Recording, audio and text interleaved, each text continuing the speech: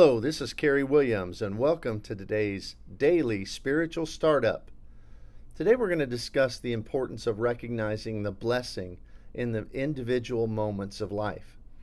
In Ecclesiastes chapter 5, verse 20, Solomon said, "For he will not dwell unduly on the days of his life, because God keeps him busy with the joy of his heart." Every person's life could be equated to a chain of time. Some chains are long and some are far too short, but every life is composed of individual links that connect with one another. And we could call those individual links, some of them would be years, and some are months and weeks and days, or perhaps we could even equate them to being individual moments. They're woven together into a whole, but they're special and unique, each one of them in themselves.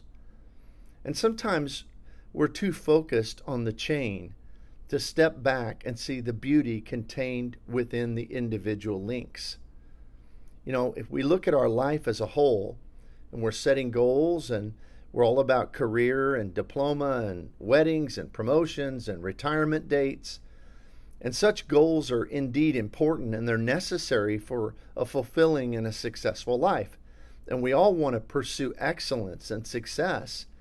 But as most successful people could tell you, accomplishing goals is often overrated. And when it comes to satisfaction, it's just a temporary satisfaction. And then suddenly there's another goal that needs to be attained, another plateau that needs to be reached. There's always some higher mountain to climb and some nobler goal to achieve.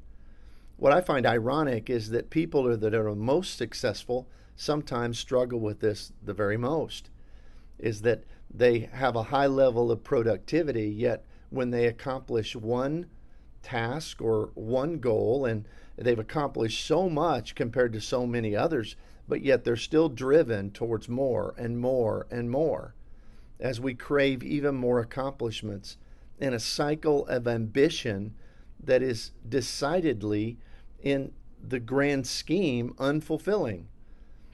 What we really need to do is we need to give more attention to the individual moments. As we talk with our children in the car, as we hold our spouse's hand in church, we're truly living out the beauty of what life is. In these seemingly routine moments that we experience, what it really means to live is what comes out for us, and where we can find that elusive joy that is permanent and not dependent upon life's individual circumstances. We live in a world of people who are constantly striving for happiness.